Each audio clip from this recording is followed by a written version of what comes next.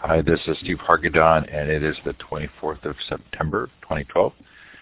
And Nikhil Goyal is our guest tonight, special guest. His book is One Size Does Not Fit All.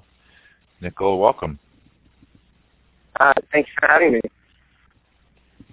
We're really delighted. The Future of Education is a Web 2.0 Labs project. Thanks to Mighty Bell and Blackboard Collaborate for support. Peggy's asking if he can see the chat, or if he's only on the phone. He is only on the phone, but I'll relay any chat to him. I'm currently on my Hack Your Education tour, hackyoureducation.com, holding small community discussions around education in different cities to see how people respond and what kind of conversations make a difference for them. It's a lot of fun. You can see the schedule at hackyoureducation.com. I would love to have you.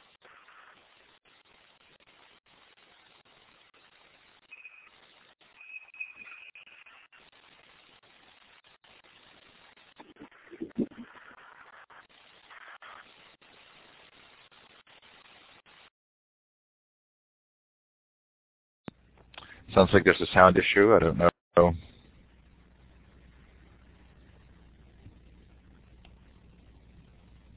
I think we lost the teleconference bridge. That must be what happened. Hang on, we'll see if it comes back.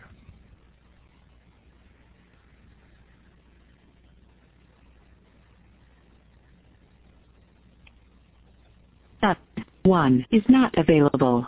At the tone, Oh, no. Please record your message. We'll try When you again. have finished recording, you may Sounds hang like up he's or press 1 for more on the options. line or something happened to his phone.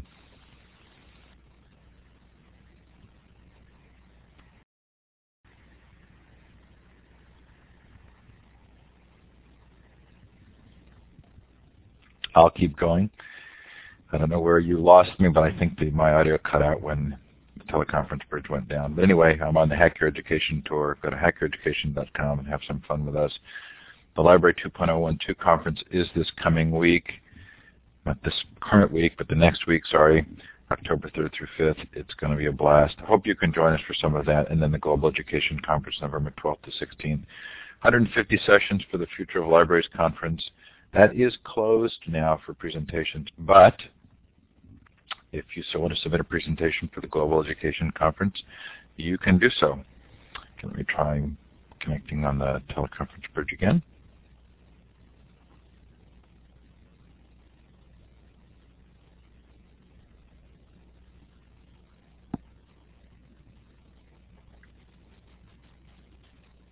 Are you back? Sorry about that. Yeah, we don't know I don't know if it was our side or yours, but we're glad to have you back. Thanks.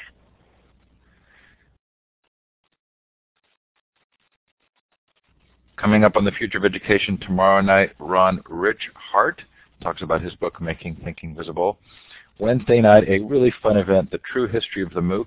Dave Cormier, Alec Koros, Stephen Downs, Rita Kopp, George Siemens, Inga Devard, and Carol Yeager. Should be a blast. Thomas Vander Ark comes on to talk about his book, Getting Smart. I wanted to talk to him for a long time. We'll see how that goes. The Library 2.01 conference, Kirsten Olsen's going to talk about her book, Wounded by School. Blake Bowles will talk about Better Than College. Denise Pope from Stanford on Challenge Success. Susie Boss. Anyway, lots more coming up, hopefully something of value to you. If you've missed any of the sessions, they are all recorded. We're up to over 300 shows. Bob Glinner and Dana McCauley talked to us last week about place-based education. One of the smallest audiences I've ever had for a webinar, and one of the most interesting and intriguing and valuable topics. I sometimes feel there's an inverse correlation. Anyway, they did a great job, and it was really fun to hear from them. Charles Fidel before that talked about what skills students should know in the 21st century. And Jamie Vollmer talked about schools cannot do it alone in his famous Blueberry story. Anyway, lots and lots, all recorded on the futureofeducation.com site in full Blackboard Collaborate form and in Illuminate MP3. I am seeing an audio slowdown for many of you, and if you're hearing me sound like Mickey Mouse, that's because the audio's catching up. This is where you can indicate where you're listening from. If you look to the left of the map, you'll see some icons. You're looking for the star icon, the second one down on the left. Click on that and then click on the map. I'm currently in sunny Seattle for the Hack Your Education Tour. Seattle, Washington.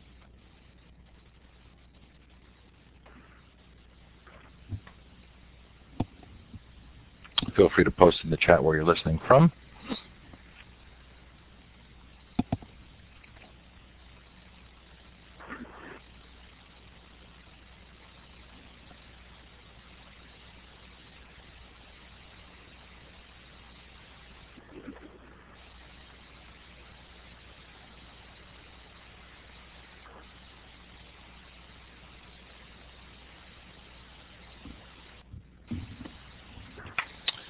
Okay, and I'm seeing a pretty consistent slowdown, which worries me that it could be my connection.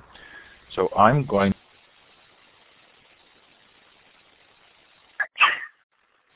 Let's see.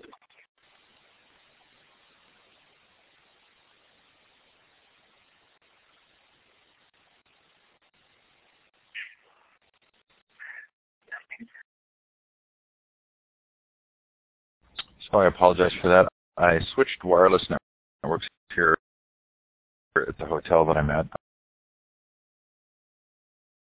I'm hoping this will be better. I do have to bring Nikhil back on. So intriguingly, with both my cellular broadband connection and the wireless at the hotel, I keep getting bumped off. So let's try one more time. See if we can get Nikhil back on.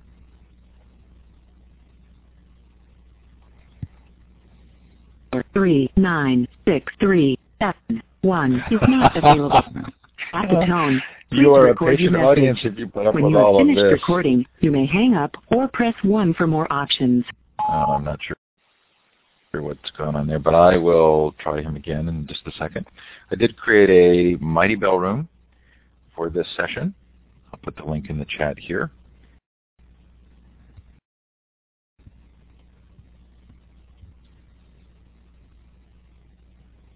Mighty Bell is the content and curation and conversation project by Gina Bianchini, the co-creator of Ning. This is her new project. It is really a lot of fun. I do consult for Gina, so in full disclosure, this is a project that I'm working on for her. But I love it. So this is the link for the one-size-fits-all room. There you go. And well, let's try and bring him back on the line.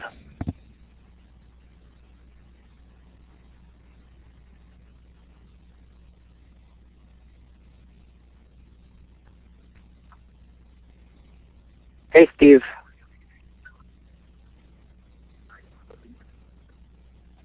Yeah, I don't know what's wrong with the connection. Are you back? Okay. I don't know if that's me. I think it may well have been me. I've switched to a different wireless connection here at the hotel that I'm at, and it seems to be better, although I'm still seeing different slowdowns from the audience members. So we'll do the best we can. Thanks for being patient. We've gone through all the introductory material, and we're now back with you. It's been an interesting how has Education Nation been? It's now they have the student town hall, the teacher town hall, but I think the main problem with Education Nation is that they don't have much representation from people who are progressive in nature who have different viewpoints. So it's very corporate based. And it's troubling me, for example, on the student parent engagement panel, and there weren't really any real parents had any very valid opinions. They just had one parent who supported the parent trader, but they didn't have anybody else who offered a differing viewpoint. So it's been very one-sided in general. We are hearing you, and thank you for that. You're a little bit soft. If you have any ability to speak up, that would help, but don't worry if you don't. We'll do the best that we can. So this is not new to Education Nation, though, right? I mean, the same criticisms were voiced pretty vocally last year. Is it just the case that they're tone deaf to anything outside of the kind of corporate tradition? I actually don't really understand why they have such a one-sided. I mean, I understand in the sense that their sponsors are of corporations, the Kellogg, the Gates Foundation, Jeff Bezos. These are corporate sponsors. However,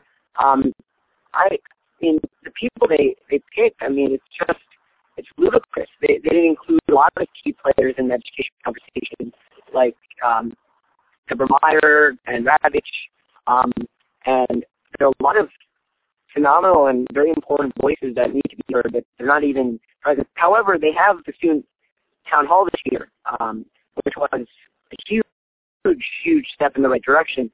But that student town hall was only right in the beginning, and the rest of the program, for the rest other 2 days, there weren't any students on any panels whatsoever. So that was a huge problem. I'm guessing that many of the people you quote in the book don't get invited as well, right? I mean, some of the voices that come from the Democratic movement, the Arrow's kind of cadre of speakers. Yeah, they don't even have any voice whatsoever. Okay, so I think that will play into our conversation a little. Am I right in perceiving that this has been a year-long project for you, the book? Yes. So I started writing the book in September of 2012, and I basically started research at the beginning of that year, so January 2011, and just starting interviews, doing a lot of research, reading as many books as possible on the subject, and then compiling all together.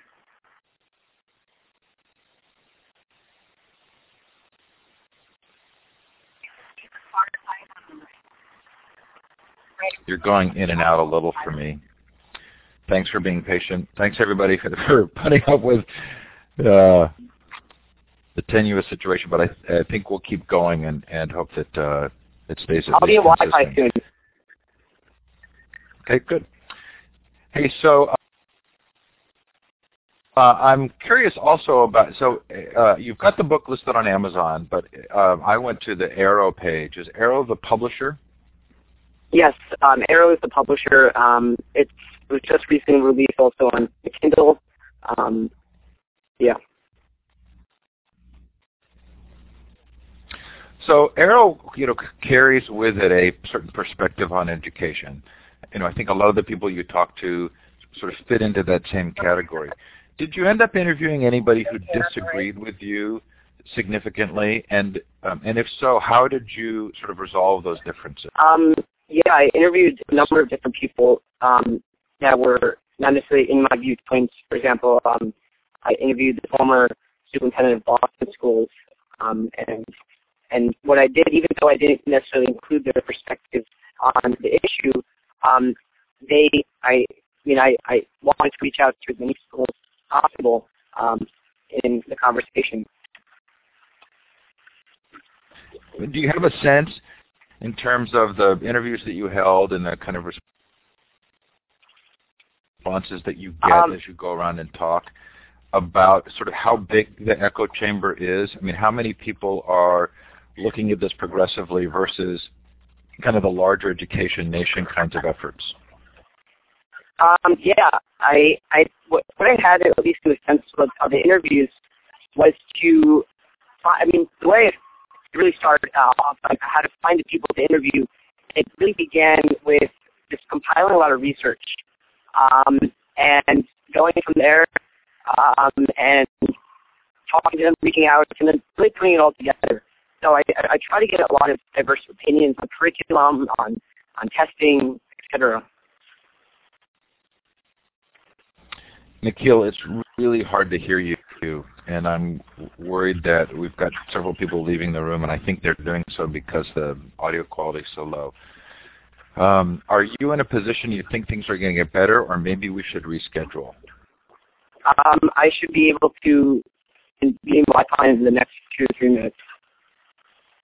And then would you come into the Collaborate room, or would you still be on your phone? Yes. Yeah, I'll be on the Collaborate room. Okay. So thanks, folks, for sticking with us. We'll keep going here. So I'm still kind of curious as to what degree you think the viewpoints in the book are reflective of larger perceptions, or if you're able to kind of quantify in any way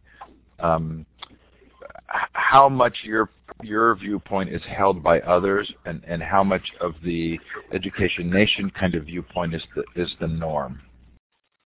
I think a lot of the people in the book, at least, they hold many similar perspectives to me, but some of them do not. I mean, we don't agree on everything. In the Education Nation standpoint, there are a lot of people who don't necessarily agree with me on a lot of things, but it's funny. I'll bring up a conversation I had with Dennis Walcott. I talked to him about, when I was on NBC this Sunday, I talked to him about a lot of these issues, and he agreed with me, considering even though that his policies have really been against everything I'm talking about. So I think people are pretty receptive that we shouldn't have a lot of this testing that's going on. We shouldn't be pushing for schools that simply don't work, and we have to support teachers. And that's really common sense principles that I think a lot of people will agree with. So one of the sort of conversations we continue to have is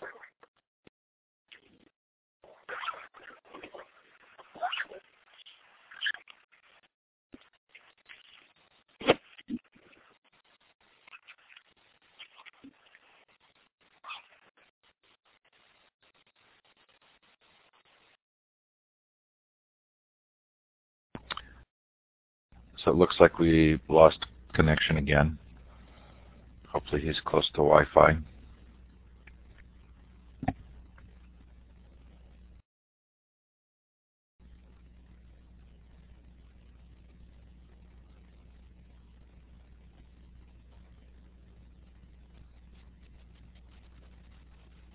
Hey, Steve, I'll be on Wi-Fi in just a minute.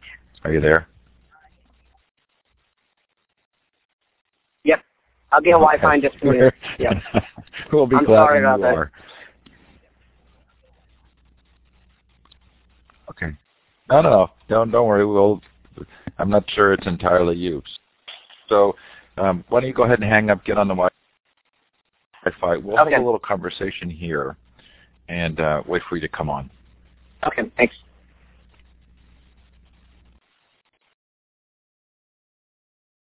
Okay, so knowing that he is and I'm getting bumped out of the room again.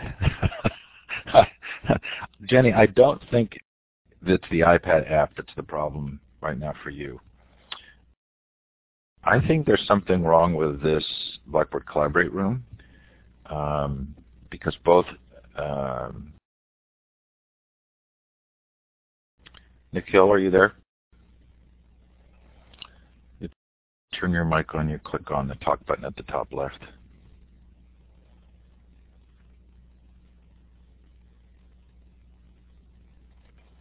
Hi. Hey, welcome back. Can you hear me now? Yes, although I have dropped off this session myself about 5 times, so I'm not convinced that it's just you. I think there may be a problem with this particular session. Okay, no problem. Okay, so here was my question. You've interviewed a lot of people who have really thoughtful perspectives on education. The volume of quotes in your book attests to the fact that these are not new ideas. Your age is a significant factor here in the visibility of them again, but will they actually move the needle? Meaning the political discourse really seems to be centered on accountability. Have you thought about how this moves from kind of more beating of the chest to actual changes in policy? Yeah, I'm really happy to announce that I'm going to be starting an organization that really brings some of the policies and ideas that I've advocated in the book to really the national scale. And that's what I'm planning on doing in the next few months, planning that process, putting the framework for that organization about, because I think writing a book is great, but I want to put these policies into action and really bring the stakeholders in education together. And I think that's such an important part to not just rant about it, but really put it into action and use some words along with that. So there are many of us who are interested in sort of the progress of AERO and IDEA and other organizations. How will your plans be different from sort of those existing efforts?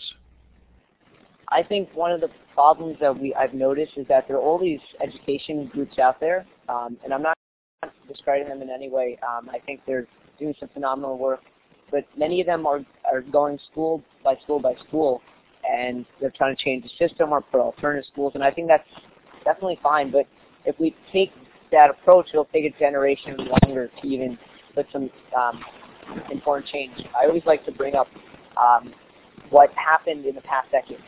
We saw No Child Left Behind, Race to the Top, and other government policies really change almost every public school in the country. They brought more testing, and what you can agree with them or not, but what they did is that they affected almost every single student and almost every single teacher. And we need to policy that. We're losing your audio. Is your headset slipping? Can you hear me better? No, I can't hear you at all. This has got to be the Murphy's Law of interviews. We've done it. We've encountered every possible obstacle. Is this better? It is way better. Okay.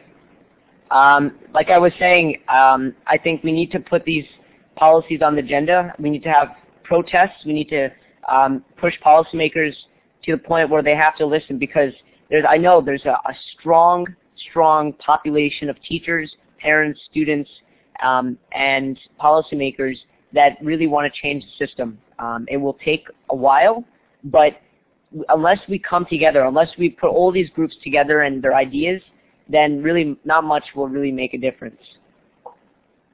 So I'm intrigued by one aspect of this conversation, which is that a young student takes time off, assembles all of this really phenomenal material, not only assembles it, but adds his own thoughtful voice to the conversation. And yet it feels as though the end result outcome is to change the system. And I'm intrigued by that, because I would think that, almost the conclusion might be that you come to, that having a system in any form is always going to only represent a certain number of ways of viewing something. So how do you kind of reconcile your own independence with the desire to influence the system? I think one of the things that I really do look at, and I really bring back from my personal experience as a student, I haven't, for example, these thoughts that I've been having, these ideas that I put in the book, I was thinking of the complete opposite years ago. I did all my homework, I did all my testing, I was a very good child, I was pretty obedient in many ways, and then a lot of it hit me. So I made that shift, thankfully, early on, and some people just don't even make that shift in their entire lives. So I'm really trying to bring about my personal experience that I had. I mean, it takes a long time to realize what's occurring in public education, how you need to leverage these new passions. You need to treat children like adults. You need to have, you should be educating the whole child rather than just pigeonholing them into certain subjects. It takes a while to understand, but the more people that talk about it, only then will we actually make some difference, until we have parents on board and school administrators. So if you distinguish yourself from the kind of unschooling, homeschooling movement or someone like Dale Stevens, how do you see your perspective differently? Yeah, I really do support people who go into homeschooling and unschooling. I think they're phenomenal models.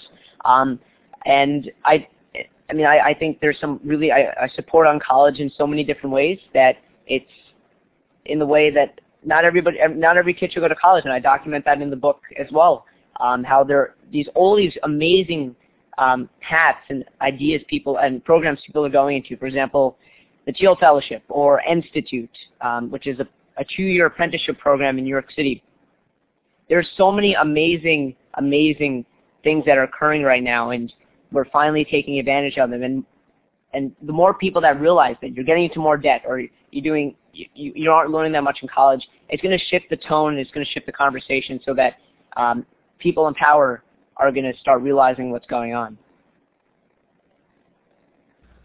So I'm interested in you interviewed Sugata Mitra, and he's been on this show as well. And one of the fascinating pieces of his work is kind of the importance of peers in the learning process. How much do you consider yourself an autodidact, and how much do you consider yourself a peer learner? I think I consider myself such a huge autodidact. I mean, I've been self-directing my learning for my entire life. I started reading when I was very young, and my mother always joked with me that I was always seen carrying around with a book in my hand, because I would love learning. It was just so fascinating to me, and I continue that to this very date. For example, I have a huge fascination and love for politics, and I didn't learn about that at all in school. They didn't teach it to me. They didn't expose it to me. But after I started following the news more, I started going to conferences and really understanding the political process in America. Only then did I really truly love the subject, because it has to come from within. You have to be motivated not by some kind of reward, but by your personal passion. So that does bring me back around kind of to this idea of a system, because reforming or changing the system will still probably involve policy agreement that provides a single perspective on education. And does that not then sort of create the same dilemma? Say that again, the first part? Well, so if you influence policy decisions and policies are changed related to schooling, then you still have a system which is going to have a perspective on education. And does that not place that whatever that next system is sort of in the same position as our current one, not necessarily reflecting the needs of all students or being something that is agreed to by everyone? Yeah, I think one of the things I like to emphasize is that school needs to continue to adapt to its current age. I mean, the policies that as many people have said before, we're in the industrial mindset, and that really needs to be changed. It needs to continue to reinvent itself, and that's why I'm focusing on public education, because there's a lot of people that want to change the system, and we have to continue to adapt over times. We have to, for example, there was a great study by Kathy Davidson, and basically she found was that a majority, I think it was a majority of jobs haven't been created yet. So our kids are going to be creating jobs. They're going to be inventing their own. They're going to be exploring and finding new paths for themselves. So the system will need to and will naturally adapt to that kind of style of thinking, I think, if we start now. Yeah, this is a really fun conversation, because this will be sort of the dilemma, right? Can you create a system that's self-reforming, that continues to adapt to change, or by its very nature, will a system always be resistant to change? And therefore, is the answer system? I'm kind of sort of trying to channel Noam Chomsky, thinking, would he be in favor of a system, or would he be looking for a shift in the direction of who drives education? Right. Yeah, I spoke with Noam Chomsky, and he, interestingly enough, actually has some very similar thoughts of mine under public education. I mean, he talks about the purpose of schooling and how it's really just weeding out so many different types of kids who don't necessarily perform at that level. He talks about democracy, how the true purpose of public education is to create active and global citizens who are lifelong learners and who are not under this kind of submission and obedience style of thinking. So Noam Chomsky I support him in many different ways in that way. But it's an interesting conversation to have, at least on should we really get away with the system? So I think that's a good question to pose. Well, good. So we'll keep going. I want to give you a chance to kind of tell the story of the book, although it's fun to hear your background on it. One more quick question before we sort of launch into some of the arguments of the book. When you meet somebody who has no idea what you're doing or who you are, and you start talking about education, have you found common areas in which they respond with understanding to this message about schools? Just sort of the regular person on the street, are there parts of your conversation with them where you say, they really kind of get it if I tell them X, Y, or Z? Right. Yeah, no, that's a really, really great question. And when I talk to a lot of just people who are not necessarily connected in the education field, the thing that we always usually have some kind of common bond is that either they didn't like school, they found some problem that we both talked about that were very similar, or they find their kids are being so frustrated. They have all this pressure, they're stressed out, there's so much homework, and that's a really important bond to make, and that's where we should be going to, because once you make it about their kids, their education, their frustrations, their stress, whether they're getting a job, then you make it personal. It needs to really be about the individual person and their opinions.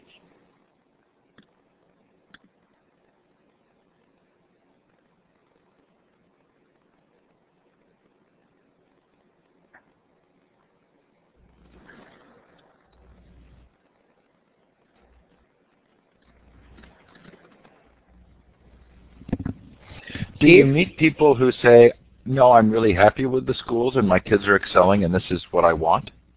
Oh, yeah. I definitely hear that, and I tell them, so tell me, I usually ask the question, what do you think the purpose of public education is? I usually ask them the question, and the people who agree with what you were just saying say it's really to just get a job. And some people are pretty passionate in the sense that their kids should go to college, they should go through all the scholastic hoops. And I tell them, so what happens I tell them the statistics about unemployment for college graduates. I tell them about how you should be, instead of just telling your kids what to do and you should prescribe this path, why don't you ask them what they really love to do and what they're passionate about? It really comes down to their own children, because most parents, they just tell the kid, you have to be a doctor, you got to be a lawyer, and that's really what kids listen to, because they're drilled that from very early on, and they're not encouraged. Most kids are not encouraged to think about something else, to do something other than the norm, until they see some kids who are rebellious or against the status quo. Okay, so you certainly don't spare anybody in your criticisms in the book, and I think they're, highly accurate and fascinating descriptions of circumstances. You particularly kind of drill down on our idealizing China and India and Finland. Yeah. China and India, you seem to, want to sort of educate us as to why those situations are not what we sometimes think that they are. Finland, you seem to be kind of positive about. Is that your end conclusion, that we have a lot to learn from Finland? Yeah. So if I may start with the Finland part, I think I spoke with Pasi Sahlberg a number of times. He is the the Minister of Education at CIMO in Finland. So that's a important consulate over there. And I think there are a number of lessons to learn from Finland, in the sense that they have very little standardized testing. They support their teachers. They pay them well.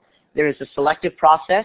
And in school, kids are playing. They Their teachers don't have many restrictions to follow, their guidelines to really abide by, and there's a lot of autonomy. So kids and teachers alike have that freedom and that opportunity to grow and not be tied down to any government policy. So I think there are a number of things to take from there. However, and I will emphasize that we cannot just take their model and replace it here, but considering all the poverty we have, all the socioeconomic issues we face, it's not possible. But we can extract the best lessons from them and apply them here. It's very possible.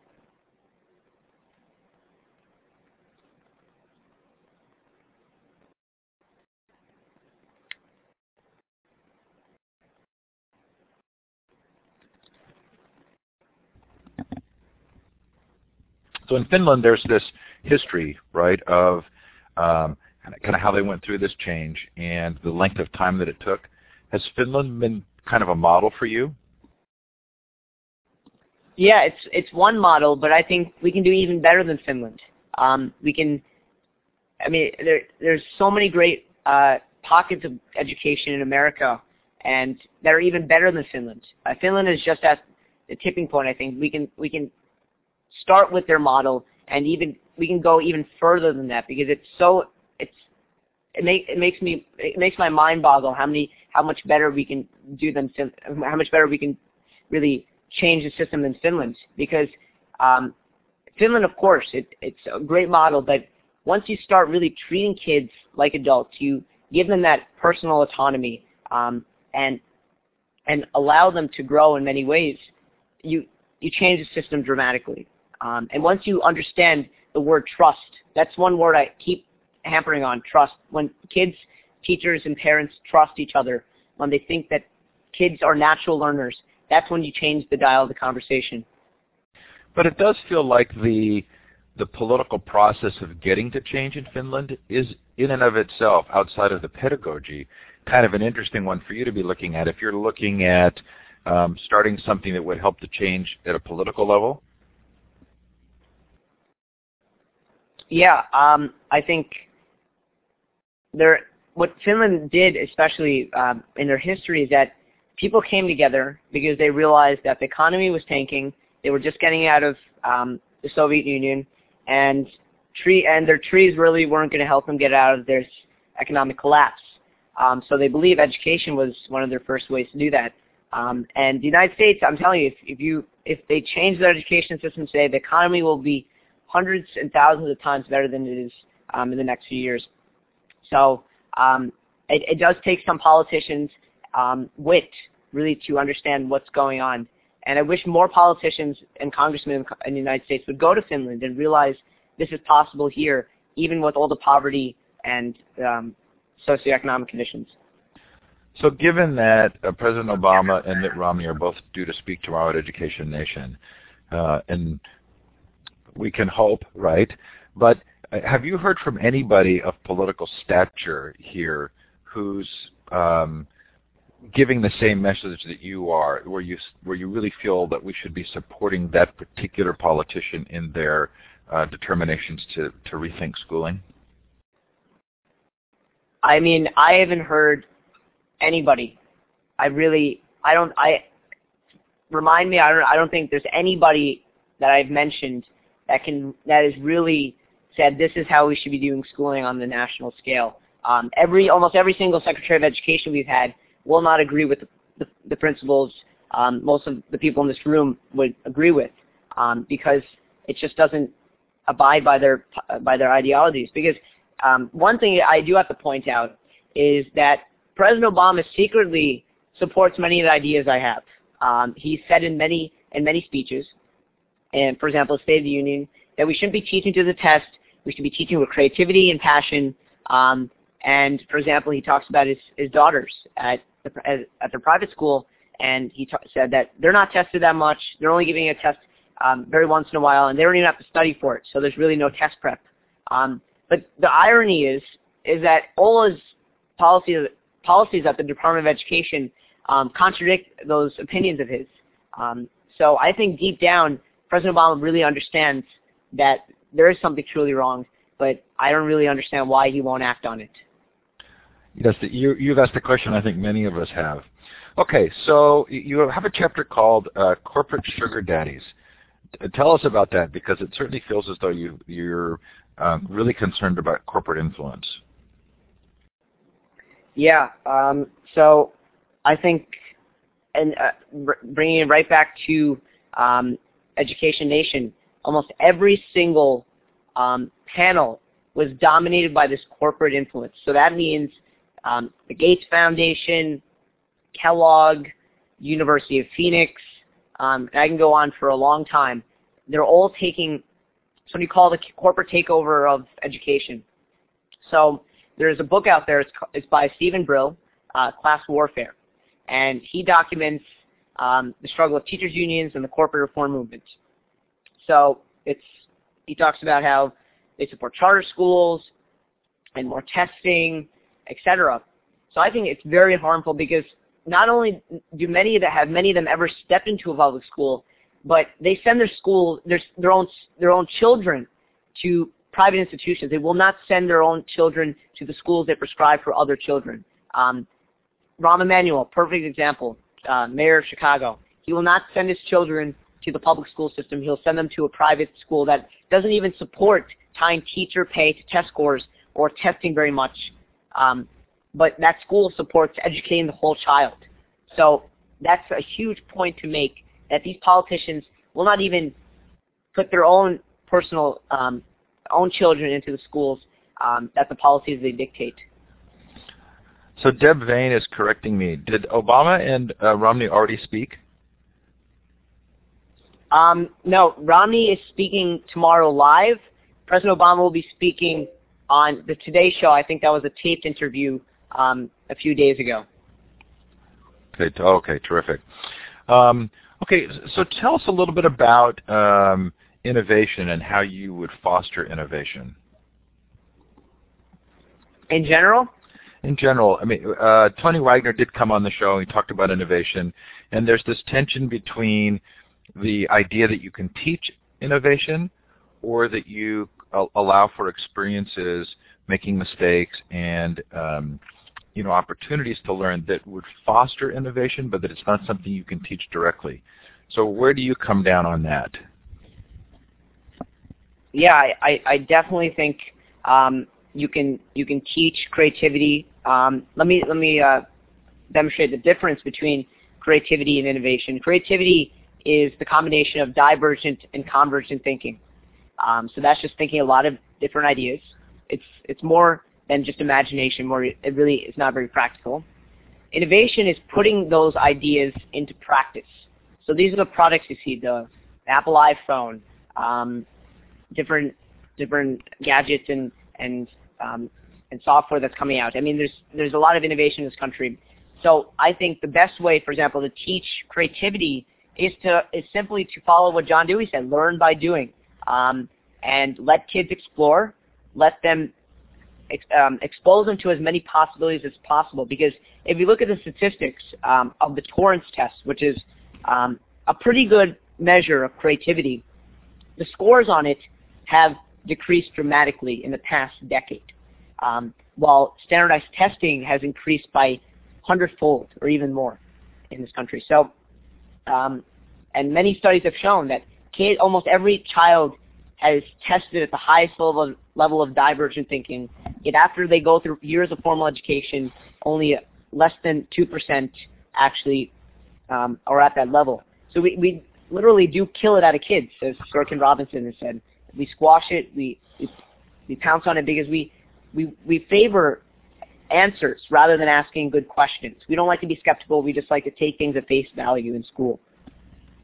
There's also been a running debate on this show, and it was intriguing to me that you actually kind of went to this place in a proactive way. But the debate has been about how much industry and our sort of the current drivers of our economy have valued compliance, and how much would they be willing to support an education that really created independence and independence of thinking. Do you want to describe your thoughts on that? Yeah, so you're referring to the companies and corporations as well? Yeah, it does take us back a little to the previous chapter, but but it certainly feels as though, along with innovation, sort of is independent thinking and creativity. And while companies say they want that, it does feel as though the existing structure of our society is not going to be too excited about the kind of change that might take place. Yeah, no, that's a really great question, a nice tie-in with what I was saying before. And I think a lot of companies, there are studies out there that creativity is one of the most important skills to have. Being creative is one of the most important skills in the 21st century workplace. So you'll see that now that we have more startups coming about in technology and energy and education. So people want creative workers. And I know, for example, that a lot of startups will not hire a person if they have a very poor portfolio. They will hire people, even though they don't have a degree, but they show a large amount of real-world experience, and they've actually accomplished something in some type of form. So there's a shift occurring because, yes, there's that corporate America is really staying in this mindset, but a lot of these new companies that are springing about, most of them don't care whether you've gone through the traditional ranks. They want to see you be able to solve problems, take risks, and really think beyond everyone else. So there is a session that starts right after this interview coming up. It's the Zach Malamed Student Voices panel, so we're going to have to finish on time. But what I want to do is give people a chance to ask you questions. I know we've been, we did the interview was fairly shortened because of the technical difficulties at the beginning. While people are thinking of questions, and I'll gather them in the chat and feed them to you, or you can see them yourself.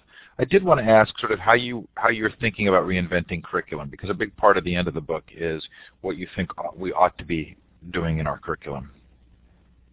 Yeah. So most of what we learn, at least in the curriculum, is an utter waste of time.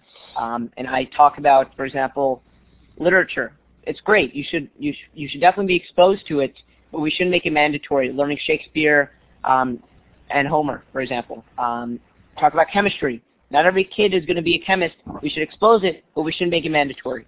And I can go on for a while. We should have a comprehensive general list or discourse of what every kid should know to become a good citizen. So that means understanding U.S. history, how civics works, learning how to be a voter, basic statistics and probability, taking risk, learning how to program. That's going to be such an important skill in the next decade and in the years ahead. What Kathy Davidson calls it the next R, the fourth R, where she calls it algorithms. And I think that's so important to look at because there's so many different skills. You need to have a basic scientific literacy and health, and we should be really understanding what goes on to become a true citizen. So bridging from that, I also talk about a number of schools that are reinventing the curriculum. MIT Media Lab, the Stanford D School, the Brightworks School in San Francisco, and there's so many more. And what they do is that instead of grouping kids and telling them to learn subjects like English class, math class, they focus on projects and something called arcs, at least in Brightworks. So for 7-8 weeks, they focus on a topic like cities. And they look at every single aspect of the politics, the geography, the architecture. And they form projects from this and find mentors and go on field trips. And this is the best way to excite their passion and the love of learning because they're intrinsically motivated by this. And it's so much more valuable, such a more valuable learning experience than telling kids just learn this in this isolated way, in a silo. And another thing to point out is that in this curriculum, the teacher is more of a guide. They're a facilitator. They're on the side. And what Diane Laufenberg told me is an architect of opportunity. So they're creating these experiences and making sure that we're right on the same path. So I think that's very important to note. So you talk in the book about, you say that nobody ever asked you what your passions were. there's kind of a delicate interplay between passions and time spent on things. And sometimes passions come out of the things that we focus on, and sometimes they precede them. Sort of in your own case, do you feel that your passions were the result of kind of innate tendencies you had, or did they develop as you began to be working specifically on certain things? Yeah, I think I was always really interested in reading.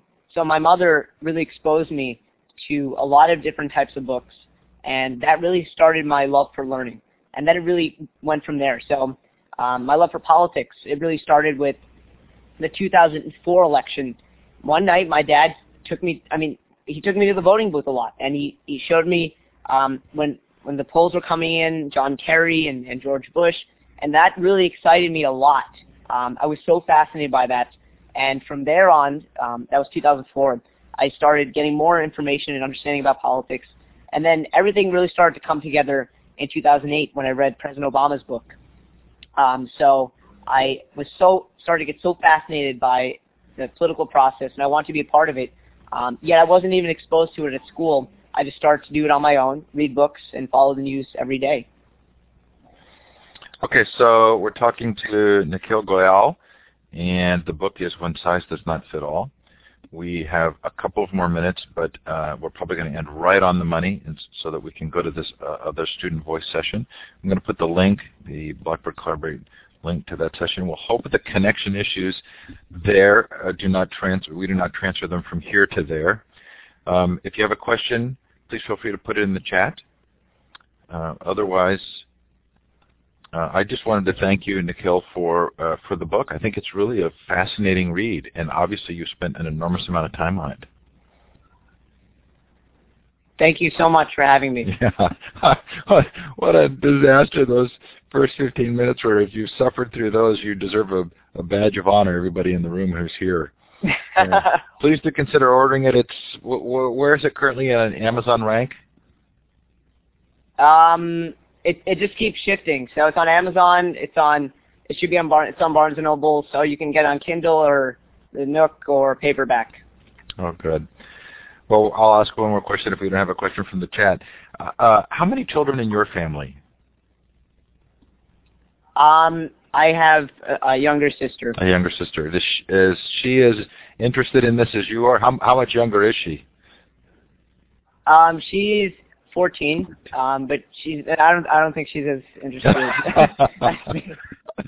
I'm the crazy kid in the family. It is interesting to see how different children have different interests and talents. How have your parents responded to the book, and to your sort of passionate interest? They've supported me in a lot of different ways. I mean, even though they are very traditional in their thinking, they've been on my side. They've helped me out. And they really, without them, I don't think I'd be here right now, because considering all the guidance they've been giving me, and I think that was just pivotal to everything I've been doing. Did you continue to go to school as you were writing the book? Were those concurrent, or did you take time off? No, I was in school the entire time. So how did you do that? Interesting story. So I used to finish all my homework during school. So I try to finish everything during class, and read the news during class on my Kindle, secretly. And then when I got home after running track and everything, I would just start writing and just research and do interviews. So it was a very busy year, but I did most of the background work, so the framework of the book, that summer. So I just need to pound away and write. Well, you did a terrific job. Okay, thanks, Nikhil. Thanks, everybody, for coming. We are going to let you switch. I'll put that link in again for the student voice panel, if you're interested. Tomorrow night on the Future of Education, Making Thinking Visible. Then Wednesday, The True History of the MOOC. Have a great night. Nikhil, thanks for being patient. No, thank you very much. Take care, everybody. Bye now.